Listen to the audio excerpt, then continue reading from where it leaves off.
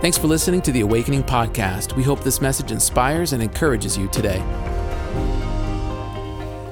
I feel the presence of God in the place, and we need the presence of God to do the work that God wants to do. The oil is what keeps the engine running in the life of the believer. And so his oil is in the room, and I just can sense something happened to you last week. How many were grateful to receive the oil of consecration? How many brought those vessels home and anointed their homes? That's awesome. And if not, if you still haven't been anointed, want to be anointed, or receive the vessel of anointing, you can come down right after service every single Sunday. We're not only going to pray for people at the altar, but we're going to anoint people with oil at the altar. And so there's always going to be communion, and there's always going to be oil available at the altar every single Sunday, because God moves and works and delivers every single Sunday. Can you say amen? Today we are in a series called The Presence-Driven Life. And I believe that the purpose of our lives is the presence of God. This is what we had in the garden, what we lost through the fall, but Jesus restored through his death, burial, and resurrection to us. And we're going through the different elements, different symbols, the different spiritual aspects that God has given to us as his people to encounter, to engage with the presence of God. And so last week, we started with the place, but then last week we spoke about the oil. But today, I want to talk to you about the water. More specifically, I want to talk to you about the water of deliverance. The water of deliverance. In Scripture, water represents salvation and sanctification. Water represents purity, and water represents presence. And today I want to focus in on one of the things that water represents, which is deliverance. And I want to tell you the story that I'm sure that you are familiar with of when Israel was brought out of Egypt through the Red Sea as God delivered his people. But know that what that is a foreshadow of, a type, a picture of, is that we are his people, brought out of Egypt, out of the land of slavery, sin, bondage, and oppression, through the waters of baptism, into the promised land, which is the kingdom of God. And so it was for them, but it is for us. It was for then, but it is for now. Can you say amen? Let's take a look in Exodus chapter 3, verse 7. Moses, at this moment in his life, is a Bedouin in the backside of the desert. He has left his life of privilege with Pharaoh in Egypt, and he is now a shepherd. And he sees a famous moment in history. He sees a bush that's in the distance that's burning it, not consumed. And when he comes forward towards it, God lets him know you are in a sacred place. You are on holy ground. Because there is such a thing as sacred place and holy ground. And I want you to know today you are in a sacred place and you are on holy ground. And there is something about when God's presence comes and dwells and abides. He not just makes his people holy, he makes every place they step their foot holy as well. And so God speaks to Moses through the burning bush, and he says, it is time for my people to come into freedom. And I am going to send someone, because God doesn't work abstractly. He works through people, he works in places, and he works at times. There are seasons and there are moments of God's presence. We call those revivals. We call those renewals. We call those reformations, but really they are the times of God moving and reawakening. And so God says to Moses, now is the time, and I'm going to rescue my people, and I'm going to use you. And of course, Moses doesn't think that he's capable of it, because nobody does. Everyone thinks that they are incapable of being used by God, but I thank God that God doesn't choose based off of our capability, based off of our skills, our talents, our background. God chooses whom he chooses, and he doesn't apologize for whom he chooses. And I want you to know, I believe that God has chosen you at this time, in this place, and this church to do mighty things in this region, and yes, even this nation. You are a part of a great thing. Can you say amen? And so God speaks to Moses, and this is what he says in Exodus chapter 3, verse 7. The Bible says, then the Lord said, I have surely seen the affliction of my people who are in Egypt, and I have heard their cry because of their taskmasters. And I know their suffering, and I have come down to deliver them. Today, I want to talk to you about deliverance.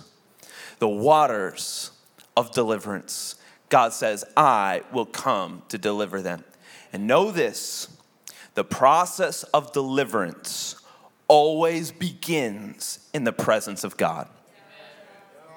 Take off your shoes, you're on holy ground. Where are you? You are in my presence. And what do I have to do? What do I have to say? I have come to say, I will deliver them. Where the enemy intends to destroy, God intervenes to deliver. When the enemy intends to steal and kill, God comes to save and sanctify. And it is my hope that we as a church, God's people, that we would be people that see God heal, cleanse, and deliver in the name of Jesus. May we see it every Sunday. May we see it in our homes. May we see it at work in our life because of the presence of God. Let's pray. God, right now we ask for your presence to just rest on this room. And God, we want our minds awakened. We want our spirits awakened. And God, we are ready to, even those of us that are Christians, we are ready to receive our marching orders, God, to realign our life with the truth of your word. So will you come, Lord God, and just show us who you are from a brand new perspective. And I pray today, everyone under the sound of my voice receives a measure of deliverance. In Jesus' name, come on, all God's people said, amen. Amen. God comes to Moses and he says these three things. He says, I have seen their afflictions, I have heard their cry, and I know their sufferings. This is what you need to know about God. God sees the need. He always sees the need. He is not distant. He is not blind. He is not unaware. God sees the need. And you must know this even further. God will never ignore a cry for deliverance. God will never ignore a cry for deliverance. And maybe you are in this place, and whether you've said this with your mouth or said it in your mind, but maybe it's just a cry for your heart that you are crying for deliverance. And maybe you even feel at moments like God has grown distant. Maybe you feel like he's no longer heard. For 300 years, the Israelites were under the oppressive boot of the Egyptians. And for 300 years, they must have asked, where is the God of Abraham? Where is the God of Isaac? Where's the God of Jacob? Where's the God of Joseph? They saw him. Why can't we? Where is he for me? I've heard of others seeing miracles. I've heard the stories, but what about for me? I've heard of others have radical encounters with God and his presence, but what about me? You must know this about God. God sees, God knows, and God will draw close. Always. Always. And he will always hear the cry of your heart. Certainly will hear the cry from your lips. And if you're here and you're asking yourself, well, where is God? Where is he in this situation? Where was he in that moment? Please know this. I believe that God has sent me as a messenger to you today. And he has three things to speak to you. He says, I have seen, I have heard, and I know. I know. See, that third part's so powerful because maybe other people can see and hear, but they can't know. God says, I've seen, I've heard, but I know. I know your suffering. I know affliction. I know addiction. I know struggle. I know exactly what you're going through. I know where you're coming from. I know where you're going to. I know the reasons and the intricacies. I know the cause and the consequence. I know. You serve a God that empathizes. You serve a God that comes close. You serve a God that loves. You serve a God that is not distracted. You serve a God that comes right into the middle of your situation. And please hear me. When the enemy wants to come and say, he's not around, he can't hear, he is far, today I'm going to put that lie to bed. God came to Moses, and so he comes to you in his presence, and he says, you are on holy ground, and I am here to tell you one thing. I know what you're going through. I know the struggle of your heart, of your mind, of your spirit. I'm here to tell you today, he is not an absent father. He is not a long way off. Our Heavenly Father is paying close attention to his children. I mean, can you imagine a good father's response when a child has a nightmare and cries out? He jumps out of bed and he runs to the child. How much more a Heavenly Father has a response when you are living in a nightmare? When you say, God, I need help. Does he stay distant and say someone else will figure it out? He says, this is my child who I bought with my blood and I birthed through baptism. And he gets up and sends his Spirit from heaven to come and comfort, to come and relieve, to come and fix and reform. God is not absent. He is close to his people. He will respond. He will respond. But I think the problem that we face in our lives, I think the problem is we have opened doors. In fact, I think we are in a generation of open doors. And I'm not saying that this hasn't happened throughout history, because it has. There have been times and seasons and cultures that have opened doors that should have never been touched. But we are in a generation that is a generation of open doors. And what we accept as normal is actually spiritual evil that has been normalized. And so all around us is open doors, and maybe even through our ignorance, foolishness, sin, we have opened doors ourselves, especially when it seems that everyone else has done it without consequence. But we know that there is always cost, there is always consequence to sin.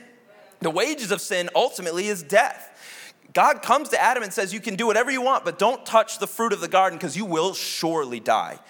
And he experienced spiritual death and ultimately physical death. There are consequences when you open doors that should not be opened and should not be touched. And the reality is we have a generation of people that are crying out like the Israelites. We have a generation of people that are afflicted, that are in bondage, that are oppressed, that don't know what to do because they have opened doors and they have submitted their lives under pharaohs, under false kings and false authorities. And they've done this by opening doors in three main areas, and there are many, but these are the three main that I see: substances, sexual activity, and the spiritual realm.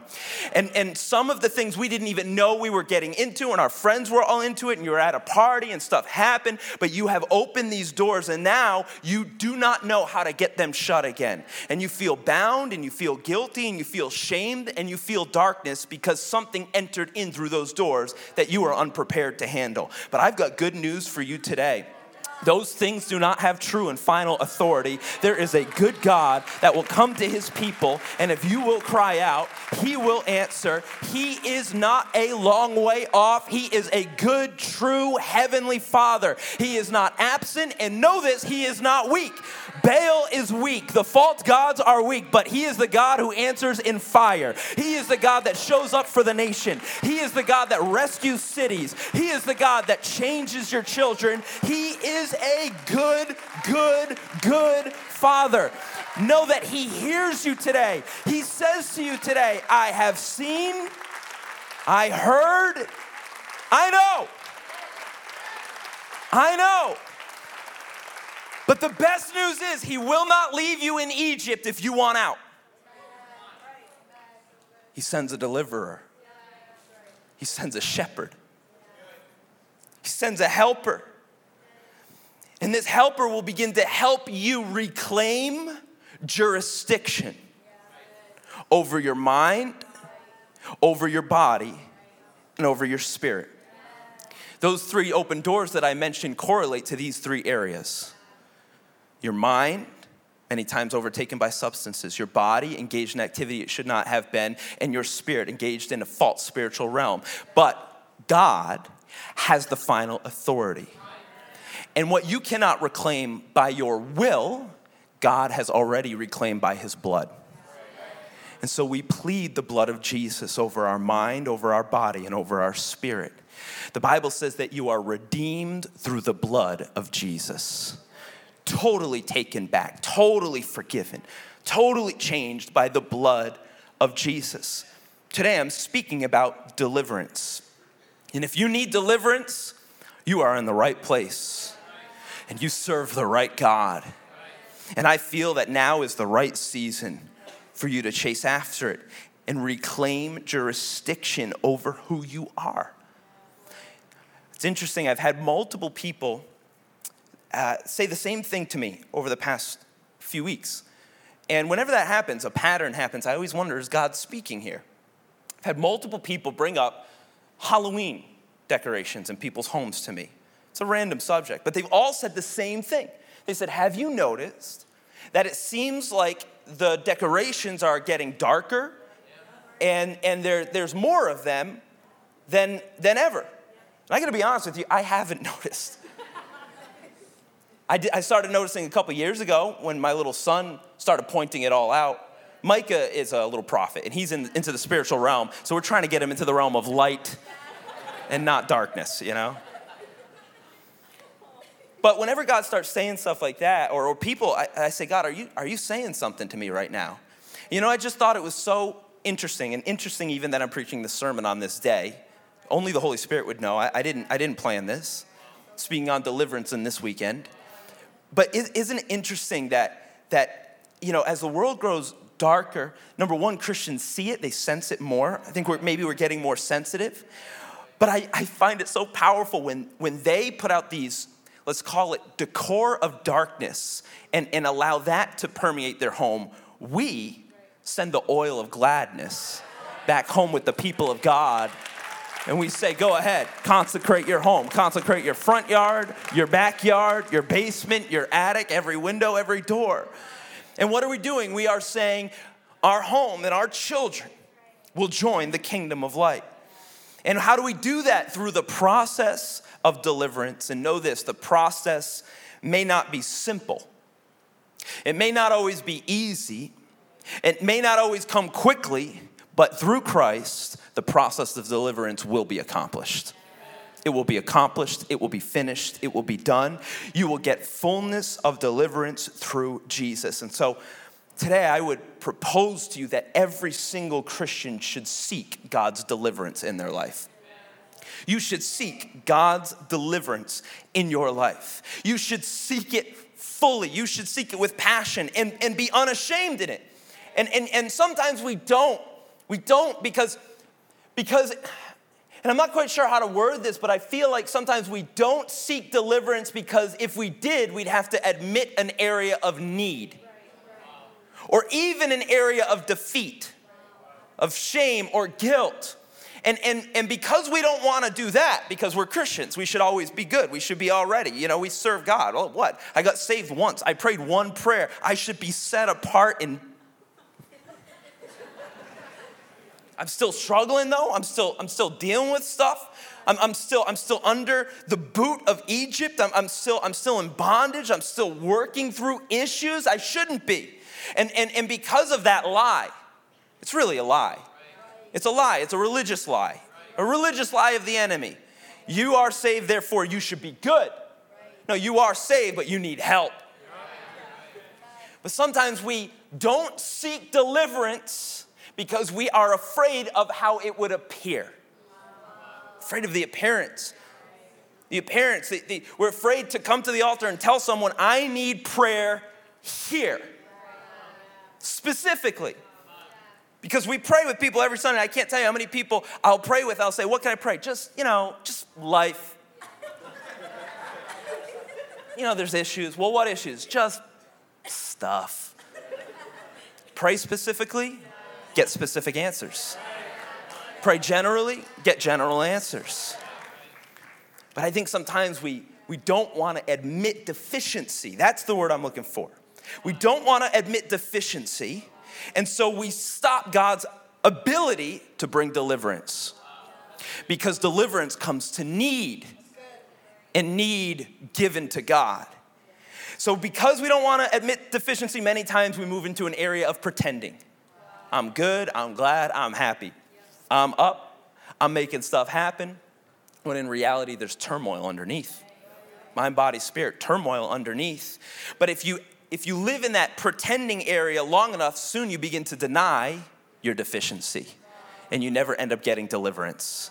You deny your deficiency. You live in a false reality. You portion that area off, and you You forget that it's even there. You pretend that it's now we know it's there because you can't portion anger off without it coming out stronger and stronger every time.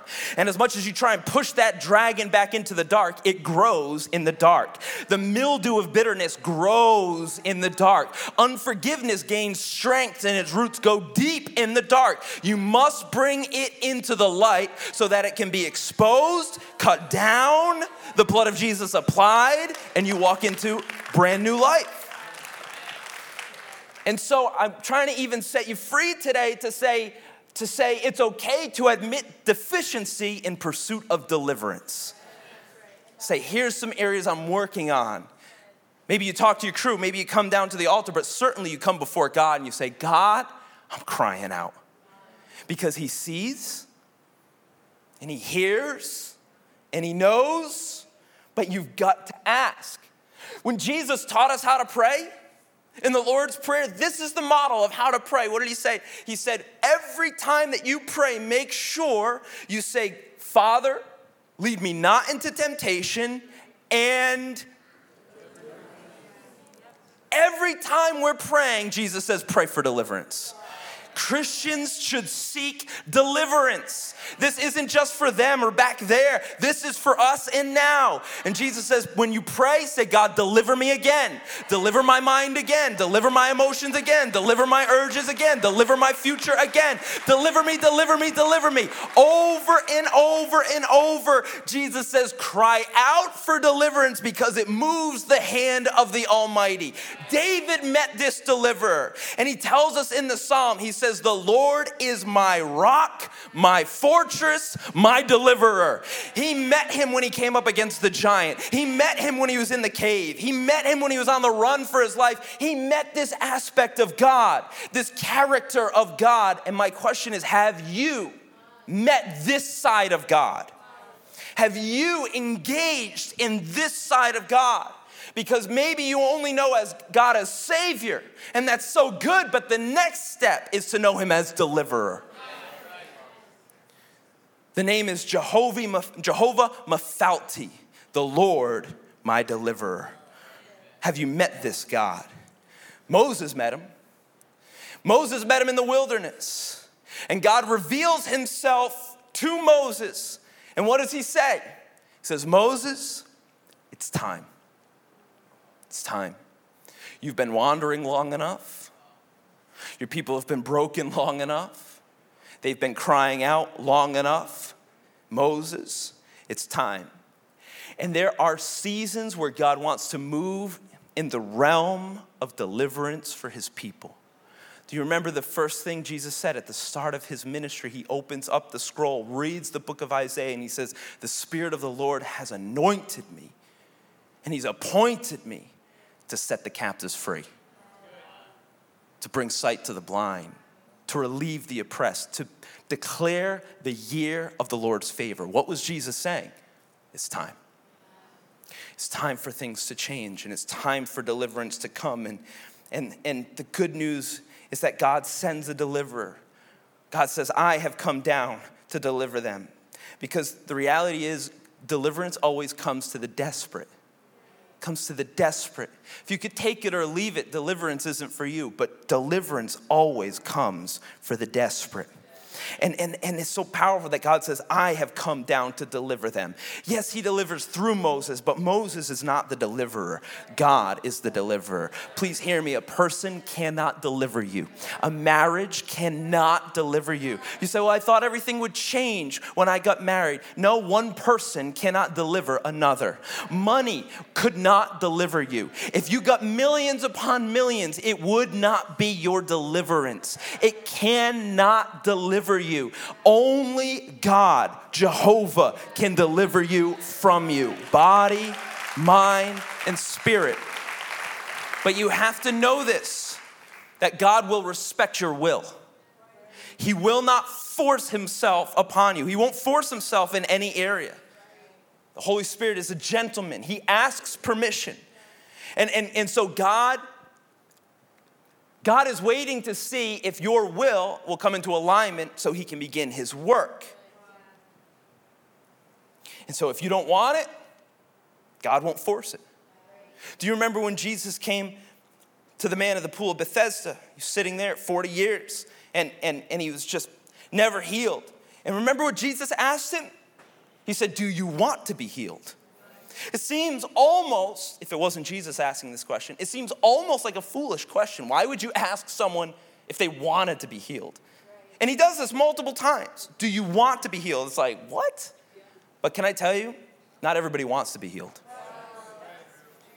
Some people have allowed their deficiency to become their identity. Some people like the feeling of being a perpetual victim. Some people like the attention that comes with not being enough, not having enough, not walking in fullness. See, the reality is a miracle, even free, will cost you something. Because it will cost you now a new level of responsibility. When Jesus says, take up your mat and walk, that means you can't stay here anymore. You have to move from this place now.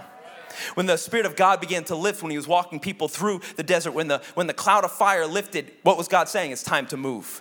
And if you stay in the desert, you're going to die in the desert. But if you walk with me, we're going to continue to walk in newness of life. Please hear me. You have a part to play, even in the miraculous working of the Almighty. God asks you, do you want to be healed in your mind? Because if you do, you're going to have to let go of bitterness. If you do, you're going to have to let go of forgiveness. I'll heal you from that situation, but you can't keep bringing it up. I'll move you out of that situation, but you're going to have to say, I'm sorry as well. God said, I'll move you into a new area. I'll give you new relationships, but you're going to have to let the old ones go. You're going to have to actually forgive your parents. You're going to actually have to stop talking about that old boss. You're going to actually have to, and here's the different one, let go of the hurt. Because the reality is many times hurt, like many spirits, can trick you into accepting it as a friend when really it's a foe. And God says, I'm ready to set you free, but do you want to be healed? And this is a question of the will that everyone's going to have to face. And what was the man's response? He said, well, I've got no one here to help me. He said, I've got no man to put me in the water. I want to be healed, but I've got no ability. And that's true, but he didn't know. What did Pontius Pilate say when he brought Jesus up? He says, behold the man.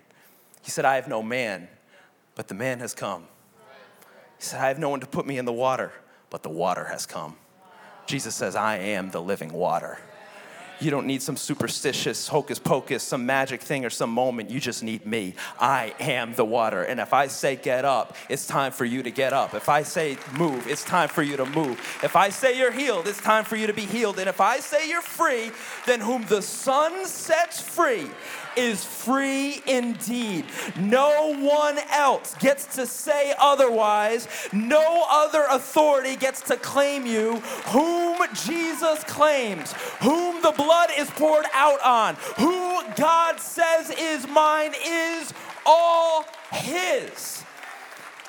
And Lord, we ask you to claim us, and we submit our will to you, Lord.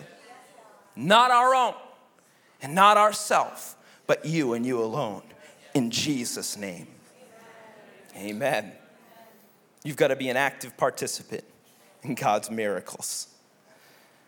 And the good news is, Jesus is our miracle. He is our deliverer. He is our forgiveness, and Jesus goes before us. God says, I've come to deliver them. That's who Jesus is. Jesus is our deliverance. And you see what God does with Moses. It's really about us. I mean, look at what God does with Moses' life. Moses was supposed to be killed. The wages of sin is death, but his mother puts him into the water. And do you know the name Moses? It means I drew him up out of the Nile. I drew him up out of the water. And what God did with Moses really was for Israel. And so all those years later, are you tracking with me? God comes back to Moses and he says, what I did for you, I'm going to do for everyone. What I used you in, I'm going to now use you to bring everyone up out of the water into freedom. I tell you that so that you can understand who Jesus is. Jesus is our true and better Moses. And he is the one that went into the waters of death, but he did not stay buried by death. He came up out of the waters of death with full victory, so that we, as people of Israel, as followers of Jesus, we now get to enter through the waters of death, not into death, through death. And we have been buried with him, therefore we rise with him into brand new life. Jesus is our deliverer. He is our freedom. He is our rest. He is our life. And so when God said to Moses, he was speaking to us as well. And he says in Exodus 14:13, fear not, stand firm and see the salvation of the Lord. It wasn't Moses, it was God. And he says, which he will work for you today. Know this, he'll do the work. If you ask and you submit and you stay submitted, he'll do the work. Salvation comes in a moment. Deliverance is a process. But please hear me, if you will submit to the process, he will do the work that you could not do. And he will lead you into fullness of life, full deliverance, complete healing. Fear not, stand firm, and see the salvation of the Lord that he will work for you today. But look at this. When Jesus was on the cross, he said this, after this, Jesus, knowing that all things were now accomplished. He will do the work. It's now accomplished. In who? In him. He said, it's finished. It's finished. And I believe there will come a day in every area of your life where God will pronounce that. He'll pronounce that over you. The work he's doing in areas of your life, they will be finished. The healings that you need, they will be finished. The deliverance that you desire, it will be finished. For salvation and deliverance comes into the life of the believer through the power of the blood and the work of his Spirit. And it will be accomplished on earth and into heaven. God is our deliverer. We need no one and nothing but him. And he walks us out of sin, and he walks us out of bondage. He walks us out of Egypt. And the enemy doesn't even know. He doesn't even know what God is doing. He certainly doesn't have the power. And even if it looks like there are times in your moments in time on this journey where you feel trapped, know that God is always working. Because the people of Israel, they come out of Egypt, but they've got mountains around them, valley below them, the water in front of them, and Pharaoh's army behind them, and they said, this is it. We're done. You brought us out here to die. And I don't know if you've ever felt surrounded in your life where things aren't working out. I don't know if you've ever felt like there are mountains of guilt and shame over you, death before you, the enemy behind you. I don't know if you've ever felt in this place where you just felt trapped, you just felt helpless or hopeless or purposeless. I don't know if you've ever felt like you have been in this place where you seem like, but where is God in all of this? Know that God has a plan that is greater than anything else going on planet Earth, greater than the plan of the enemy, greater even for the purpose of your life, and that God is not done. He brings his people through the water. Can't go over it, can't go under it, can't go around it, so we gotta go through it. And God's so good. He's so good because the enemy, Pharaoh, he thought he won. Just like he thought on the day of Christ's crucifixion, that same spirit thought it won, but it wasn't over till God says it is. And the reality is, even in your darkest moment, there is a light in Zion. And God can bring you through absolutely anything. Even in your darkest days, God has a plan that will turn the world on its head. He says if you have any faith, you can remove mountains. And if you follow him, he can part waters. So even what was supposed to be the end for you, God says, I'll use it to bring you into a new promise and into a new land. And he will bring you through it, through mistakes, through misunderstandings, through mysteries. He'll bring you through it all. He promises us in Isaiah, when you pass through the waters, I'll be with you. And through the rivers, they shall not overwhelm you. And when you walk through the fire, you shall not be burned, and the flame shall not consume you. The route to the land that is promised is always through the waters of baptism. Jesus is our deliverance. Jesus is our deliverance. If you look in the story, you just see that Jesus is all over it. Jesus is the staff that was lifted up. That is the cross that was lifted up. The way that was made, Jesus says, I am the way. I am the truth. I am the life. The waters that were parted, Jesus says, I'm the living waters. And I'll make the way where there was no way. But do you remember the story that after they went through, the Egyptians followed in, death followed in, tyranny followed in, sin followed in, and God closes the waters on that. Says, you are no longer who you were, chased by that old thing, that old self, that old sin. God will crush the forces that are seeking your destruction. He will crush them.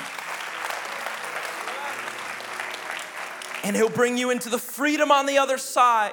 And this is the significance of baptism. If you've never been baptized, this is what it's all about. It is a physical sign of a spiritual reality. And it is no longer I who live. I used to be trapped. I used to be in bondage. But then God sent a deliverer. And his name is Jesus, Emmanuel, God with us. And he walked with me through the waters. And he brought me out on the other side. And so when you go into the waters of baptism, you are buried with Christ. But when you come out, you come into resurrection with Christ. You're saved in a moment, but now begins the process of deliverance. And God will be with you every single step of the way. Romans 6:4 says, we were buried, therefore, with him by baptism into death, in order that just as Christ was raised from the dead by the glory of the Father, we too might walk in newness of life. I've got good news for you today. God still delivers. He still delivers. He delivers completely and totally, and he does it every single time that you will ask. He still delivers. Where the enemy intended to steal, kill, and destroy, God intervenes to save, to sanctify, and to deliver. This is what happens in baptism. This is what we celebrate every single Sunday. And please hear me, if you've never been baptized, I believe now is your moment. But if you have been baptized, and I'm going to preach a mini sermon right here very quickly. If you have been baptized, please know that the water doesn't stop flowing there. But Jesus is the water. And he will begin to wash you. Remember, he said to the woman at the well, he said, if you drink of me, you will never thirst again. I'm the water that your soul has been searching for. Do you know that the Bible says that God brings his church together as his bride, and he washes her by the water of the word? So even as I speak to you right now, every single time the word comes out, it's washing your mind, it's washing your spirit, it's washing your soul. This is why the enemy hates when you read the word, because every time you read the word, you get a new shower. And you know you need a shower every day. You get a shower over your mind. You get a shower over your soul. And you begin to realize things. You realize them with your real eyes, your spiritual eyes. You get a brand new perspective. You see things differently. God convicts you, and he loves you all in the same moment. And what's happening? You're being washed by the water of the word. A year out, you walk differently, talk differently, live differently, act differently, decide differently, and everyone says, what happened? You say, I can't pinpoint the moment. All I know is I was once trapped, and there was guilt, and there was shame, and there was significant things that hung over my head, and there was my old self chasing me down, and I thought there was death, but then I met Jesus, and the cross made a way where there was no way, and I walked on dry ground. It wasn't even difficult. I began to walk on dry ground, and God took care of those things that I thought were going to take care of me. God says, no more, a definitive line. This is my child, and as I walk through the water, I'm washed, I'm cleansed, I'm forgiven, I'm redeemed, I'm relieved, and I'm changed. So on the other side, I praise, and I worship because he did it. He did it. They say, well, you've really been working on yourselves. No, not really. Not really, because I've tried the self-help, and I've tried the yoga, and I've tried the meditative, and I've tried, but it wasn't that. He did it. When I go into worship, he washes me. When I stand before his presence and I pray, he cleanses me. When I plead the blood, he redeems me. Thanks for listening to the Awakening Podcast. We hope this message has encouraged you. If you want to learn more about our church, visit us online at awakening.global. We'll see you soon.